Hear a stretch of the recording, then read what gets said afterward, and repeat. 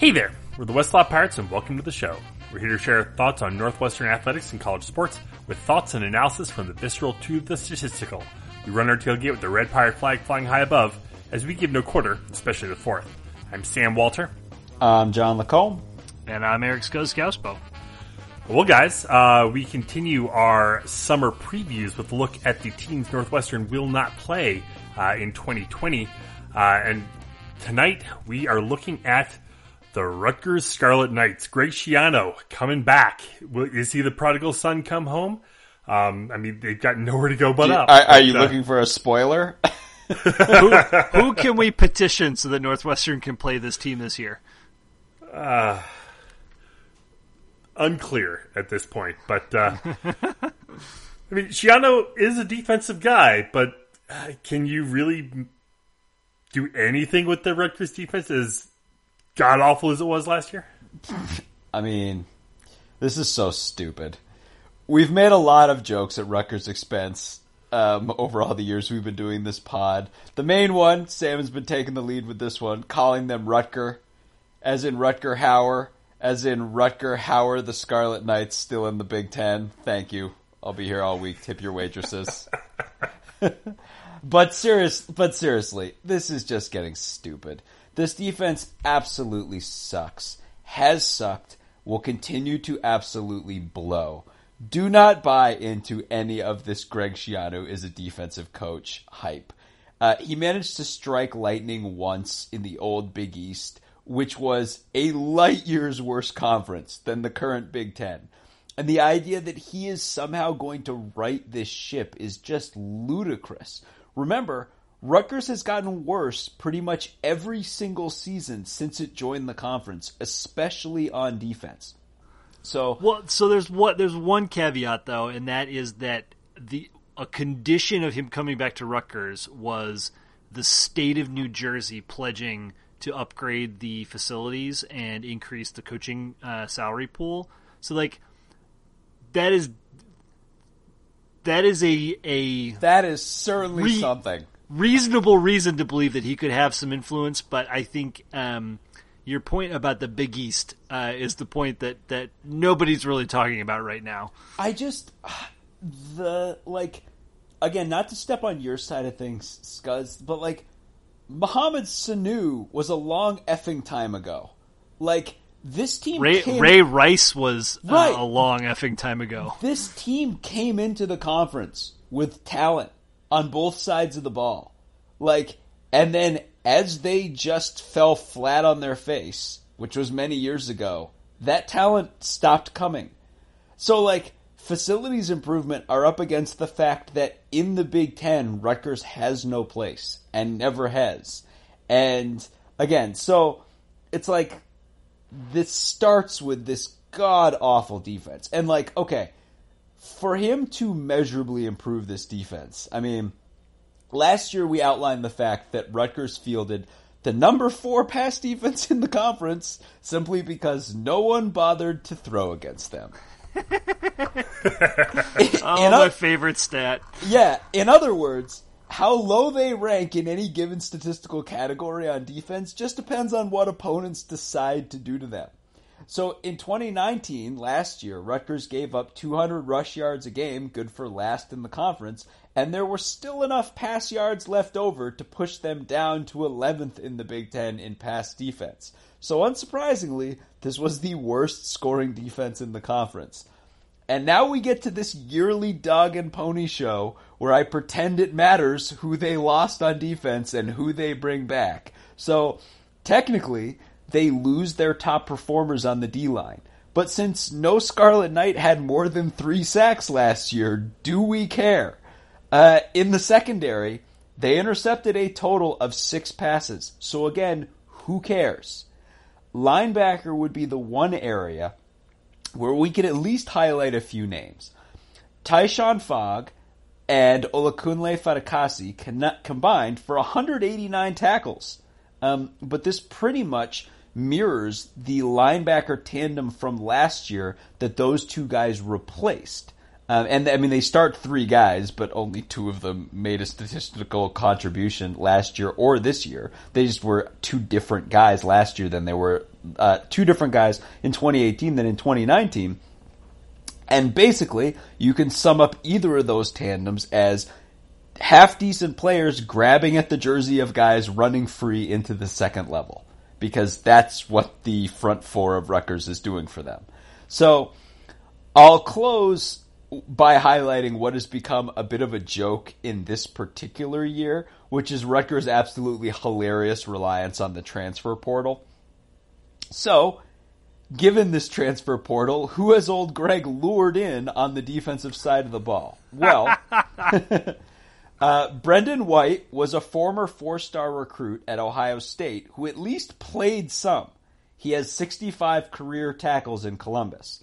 And that ought to be more than enough to get him a starting spot at defensive back for Rutgers. He would I would say would be by far the top name here. He's going to start at Rutgers, no doubt about it. In that he wore the scarlet and gray and did not disgrace himself, he will start for Rutgers. On the defensive line, they bring in another former 4-star Buckeye in Malik Barrow. But this is a guy who has just been devastated by injuries. He had medically retired, then changed his mind, transferred to UCF, played briefly in 4 games, and then transferred again. So, I mean, this is a guy who, it's been a rough road. There's also Michael Dwumfor, who somehow signed with Michigan despite not being a highly rated recruit out of high school. Put up 36 career tackles with Michigan, and is now at Rutgers. So in other words, there's a reason why some guys grad transfer, and there's a reason why some guys grad transfer to Rutgers. It's not like they just found some magical solution here. These are not impact players that Rutgers is bringing in. If Shiano somehow improves this team, at least in his first year, it's going to make what he did the first time he was at Rutgers defensively look like a cakewalk. So, I've already talked about this defense for too long, so go ahead, Scuzz. Yes, Scuzz. Anything to write home about offensively for the Scarlet Knights? Well, they do have 8 quarterbacks on the roster right now. What? Yeah, apparently they're stockpiling quarterbacks. So if you were to listen to last year's, first let me start by saying that Rutgers is 13th or 14th in every offensive category. Their rushing offense, I think, was 4th worst in the Big Ten. Their passing offense was second only to us. They're real bad. A bunch of games they scored no points. They haven't thrown. I think there's something like they haven't thrown a touchdown pass in 40 games or something. That's not actually true. Or maybe to a wide receiver. I can't remember. It's crazy. They're horrible. Going into the season, I talked a lot about Artur Sitkowski. He was a kid who had a pretty good pedigree coming out of high school. Was supposed to be, pretty good, and memorably, decommitted. Maybe I think from Miami. Could be. Wasn't he IMG Academy? Could be sipping Mai Tais on South Beach right now, but no. Yeah. He struggled, right? He struggled in college at Rutgers. Sitkowski's freshman year, he threw a lot. They basically threw him into the teeth or threw him into the fire. 18 picks, 50% completion. It was real rough. And McLean Carter transferred out into Rutgers from Texas Tech and played a little bit toward the end of the year. Going into last season, you thought McLean might be the guy. You thought maybe Sitkowski could improve. Neither of those things happened. Sitkowski's numbers were better, but that was against the early season, bad teams, and then he ended up getting surpassed by Johnny Langan, a transfer from Boston College. Add to that mix 2 guys. One, Baylor transfer Peyton Powell, a 4-star recruit who hadn't played at Baylor, but comes in. That's pretty interesting. And then Noah Vidral, the guy who played sparingly and pretty well, I might add, for Nebraska last season. Before that was at UCF, followed Coach Frost when he came to Nebraska. Put up decent numbers, kind of, against Minnesota and Indiana last year in terms of like completion percentage. No TDs, but also didn't throw any picks. Little dual thready, he kind of runs a bit. The read on Rutgers this year, they've replaced their offensive coordinator. They hired in a guy from Oklahoma State who will almost certainly go with a dual threat approach at the quarterback position. And they have a bevy of guys to choose from. I guess this OC, Gleason, is also known for playing multiple quarterbacks at the same time, so you could certainly envision a player like Vidral lining up in a tight end or fullback or, weird wing tee type thing where they do some trickeration. So I guess maybe they're banking on some fun entertainment in the Rutgers offense this year. Other stuff to note, I mean, they just have a disastrous lack of talent, right? Like, the wide receiver group is real rough. They keep their top two guys, but they lost number 3 and 4. The depth wasn't great to begin with. Running backs last year, so they had 2 guys coming in. Like Rutgers, even in this time period of being pretty bad at everything, the running game's been all right. Raheem Blackshear was pretty good a couple years ago. He got banged up last season, only ended up rushing the ball 30 times. Isaiah Pacheco emerged and had a decent year, 7 TDs, averaged 4.3 yards per carry, close to 800 yards, so pretty decent, but they lose their 2 best run-blocking offensive linemen. They're bringing in a new scheme. We're in a global pandemic. I don't know. It doesn't look good for these guys. You could envision a scenario like across offense and defense, like John mentioned, with all these transfers coming in, where they start to maybe like gel and come together toward the end of the season. I was going to say, like, when they play, when they get fed into the wood chipper, yeah. Yeah, exactly. They ain't going to win the games at the end of the season, so this is going to look like a real rough one for no. This year is going to put a huge dent in whatever Greg Schiano's coaching record is. So let's talk about the Rutgers schedule. They open up at home against Monmouth and Syracuse, then head to Philly to take on Temple. At Ohio State, home against Illinois. At Purdue, home against Indiana and Nebraska. At Maryland, home against Michigan. At Michigan State, home against Penn State. Yeah, that's what I was talking about right there. Yeah. So you got the easiest cross-conference trio in Illinois, Purdue, and Nebraska. I mean, Purdue's going to beat the crap out of them, but on paper, you've got 3 of the worst teams in the West, but it's not going to matter, is it? They lost to Illinois 38-10 last year, and I guess they didn't play Nebraska, but they lost to Maryland 48-7. It's one of those crazy reality checks where you're like, there are some teams on their schedule who suck, like. Illinois is out here, Maryland is out here, even throw in Nebraska, and then you're like, yeah, but these teams just pound Rutgers. Rutgers truly is some of these defenses, like the Maryland defense, if Rutgers can score let's put it this way, if Rutgers can't score against that Maryland defense, they'll score 0 points the rest of the season. And I'm not I'm being literal here. Maryland's defense is that bad. I don't know kind of what Temple is as a football team. I would assume Rutgers is better than Monmouth. Syracuse is going to friggin' flatten them. That's going to be a bloodbath. So, I don't know. Again, you want to look here and you want to paint some optimistic scenario where it's like, well, things break the right way. Monmouth, Temple, Illinois, Maryland, that's 4 wins. But then it's like, yeah, but Illinois and Maryland smoked them. So, I don't know. Realistically, probably the most likely scenario is 2-10 and they go 0 in the conference again.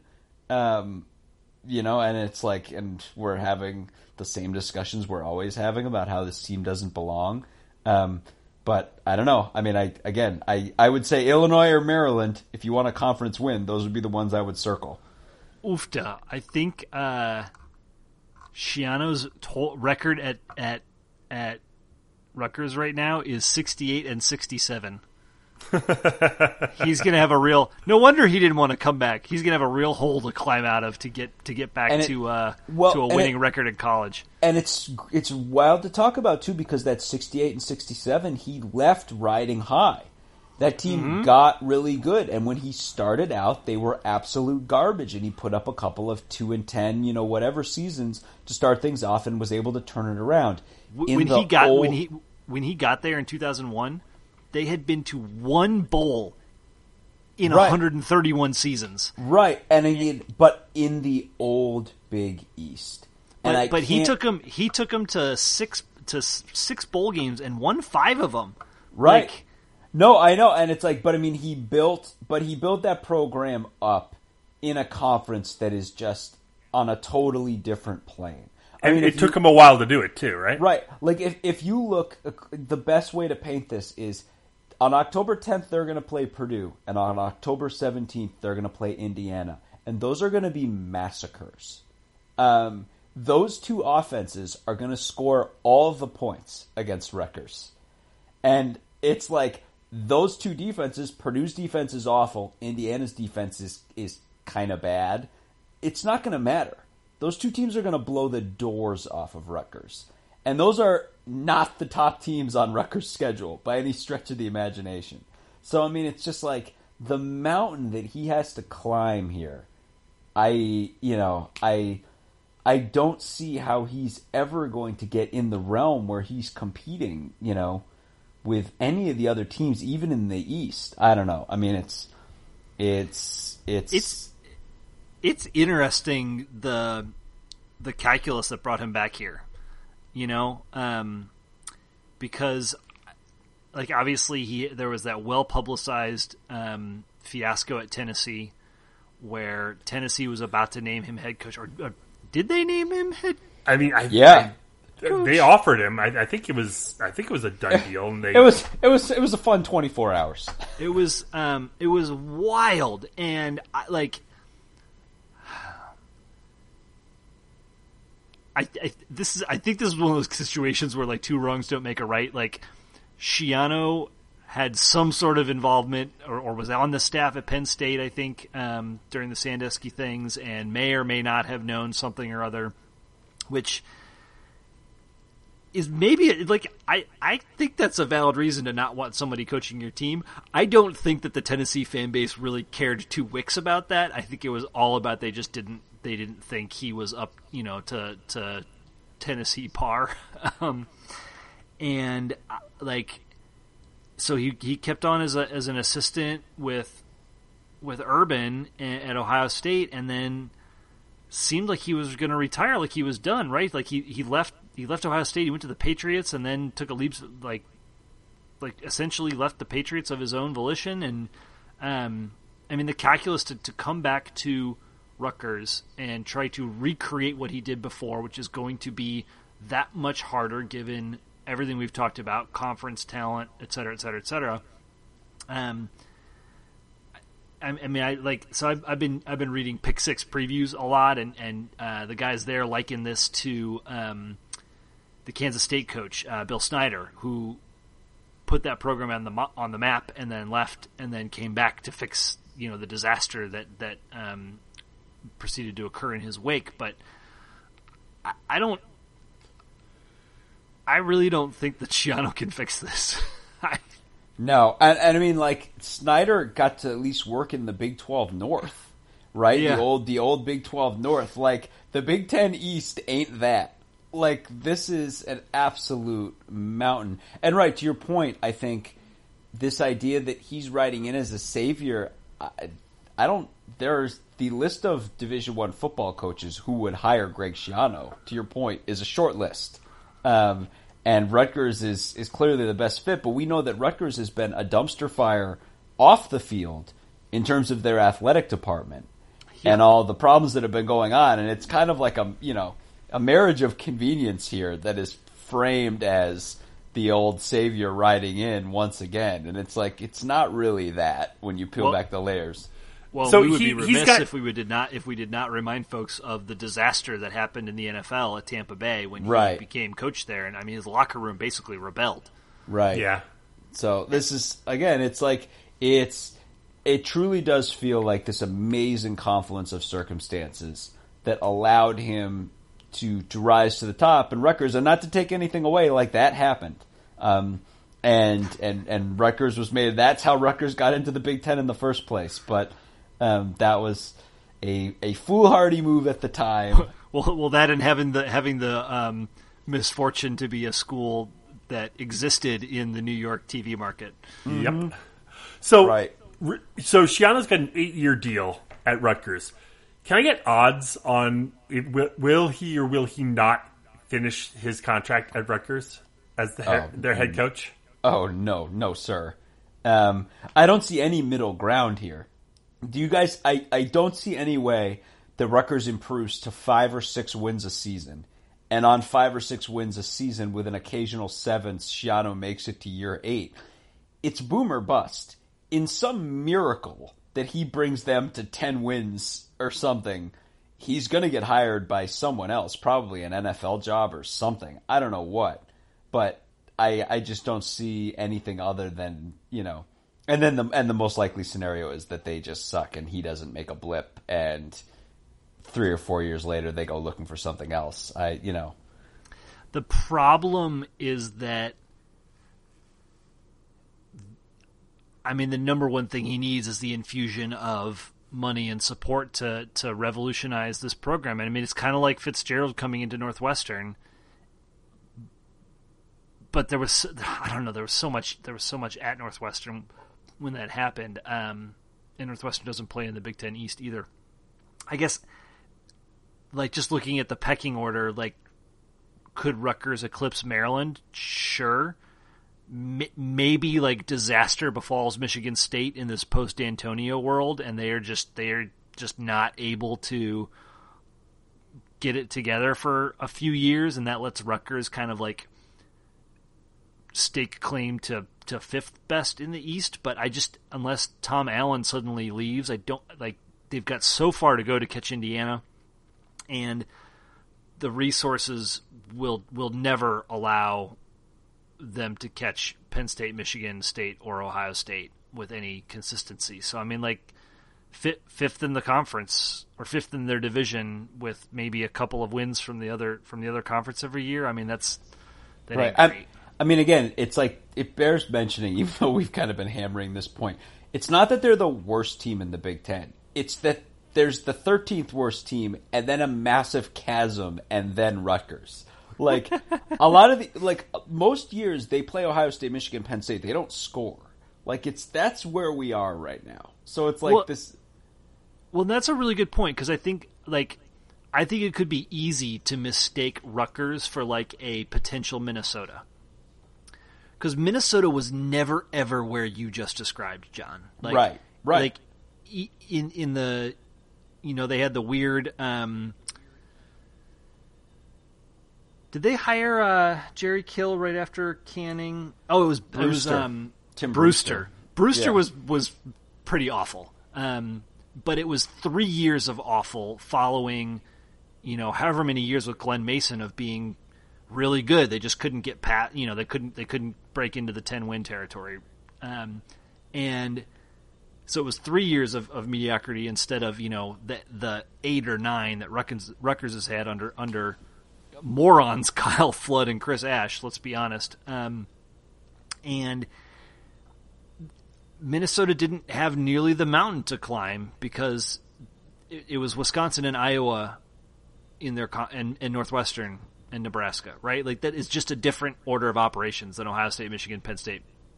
Ohio State, Michigan, Penn State, Michigan State, right? Like, it's just very, very different. And the corollary is Illinois. Actually, the one analogy that kind of popped to my mind was early 1980s Northwestern. Like, how many times back in the dark ages were they saying kick Northwestern out of the Big Ten? Right. Oh, I think what this should hammer home is, first of all, that it truly is one of the great miracles ever in sports, what happened at Northwestern and what we were able to build. I mean, truly is. Because the old strength of the Big Ten relative to Northwestern was just on another plane. And like Gary Barnett and what he did, I mean, it's one of those things our fan base is literally more aware of this. We could not be more preaching to the choir. But if you compare that to, let's say, Schiano, there was a lot of Wild West going on in the Big East at that point. I mean, a lot of that was going on at the same time where you had that crazy period of time where USF was really good. And, I think of that era and time. I think of Jeremy Were those the Ito. Bobby Petrino Louisville years? I think so, but you had that stretch of time where there was the 1 year, right, where the number one team in the nation switched like 3 or 4 consecutive weeks. And, you were talking about teams in the top 10, top 5, like Rutgers and USF and all these really weird teams. And that was the kind of climate, like you had the Big East going on and then realignment going on and a lot of crazy things. And in the midst of that, Rutgers was able to put together a really special run behind a really special players, chiefly among them Ray Rice. And I think, again, it was this mix of Rutgers has always, for whatever reason, been attractive to certain New Jersey football players, some of whom, it's not like New Jersey doesn't generate 4-star talent. They do. I think between that and how much flux the conference was in and a little luck and good coaching by Schiano, they were able to put it all together. But I don't think that was remotely like what happened at Northwestern, and I certainly don't think it's something that can be repeated. Well, lest we bore ourselves to death talking about Rutgers any more than we absolutely have to, let's go ahead and leave it there for the Rutgers preview. Head to our website, westlotpirates.com, where you can leave comments and questions. Find us on Facebook, Twitter, and Instagram at westlotpirates, and email the show, westlotpirates@gmail.com. Tune in next time as we give our visceral and statistical views on Northwestern athletics. Look for us in the west lot of Ryan Field flying the red pirate flag, because we give no quarter, especially the fourth. For John Lacombe and Eric Skazbar, I'm Sam Walter. Thanks so much for listening. We'll see you next time.